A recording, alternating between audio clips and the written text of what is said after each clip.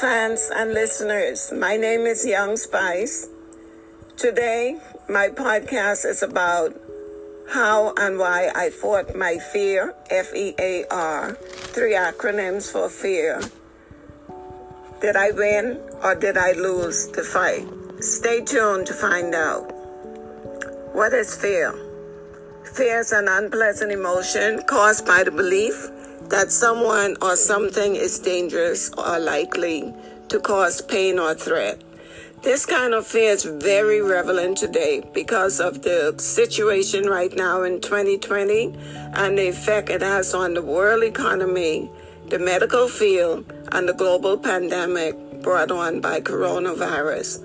However, according to Neale Donald Walsch, an American screenwriter, speaker, and author of the series Conversations with God, there are 3 acronyms for fear. 1. False evidence appearing real. 2. Face everything and rise. 3. Forget everything and run. Let us listen to this podcast of how I fought my fear and what was the result. The year was 1981, before computers were very popular and accessible. As a nursing assistant, I wanted to advance my career by taking an accelerated LPN nursing program in 16 months instead of 2 years at a junior college in Boynton Beach, Florida. The major requirements were you must be a high school graduate or have a GED certificate with high schools. I graduated, but had no proof. I sent a letter to my former high school in Bahamas requesting that my transcript be sent to the school. The mail went on the back of a snail and returned on the same snail. I took the pre-entrance and placement exam. Boy, was I excited. A few weeks later, I arrived from the result of my exam, excited and nervous. I was in total disbelief and shock. What?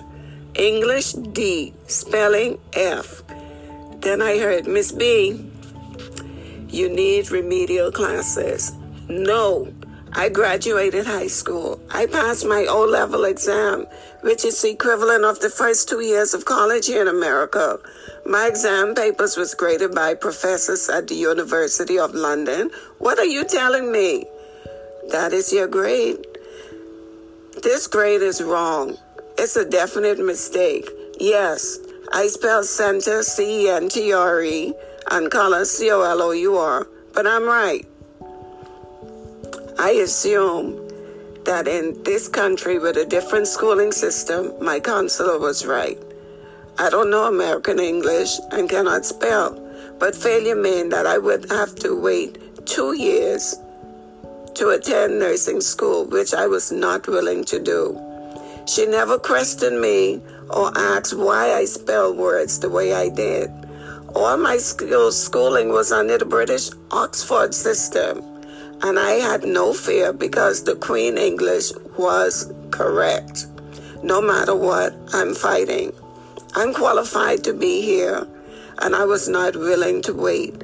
I was willing to prove I am capable academically and was ready to be in that class and worthy to be there. I had to make a quick decision and choose which of the 3 acronyms of fear to use.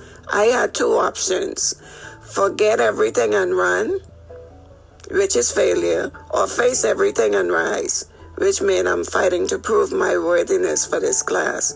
I chose to face everything and rise because this meant I had to win my fight. Eventually, I was given the option to take the GED exam. I had no idea what a GED was. I blurted, "What is that?" "Oh, don't worry. Since you graduated high school, you won't have a problem. Be ready next Saturday morning for a 3-hour exam. Just bring an ID." Okay.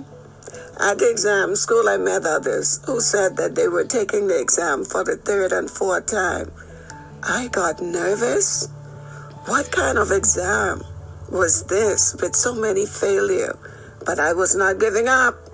I finished that 3-hour exam in 40 minutes. surprising the instructors.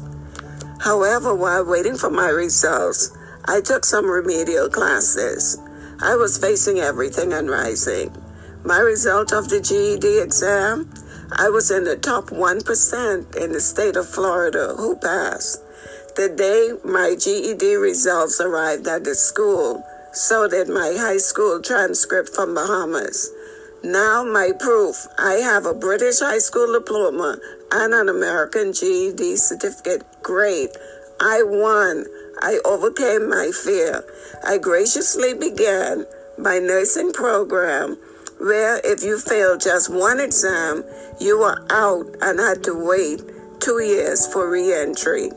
35 students started that class. The result of my facing everything and rising, June of 1983, I was one of only 7 graduate practical nurses.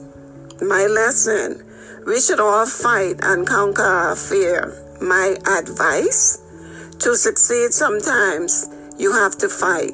Overcome your fear. You might have a positive outcome. Stay tuned for the next podcast on how the medical community and family life is affected during the 2020 coronavirus in America.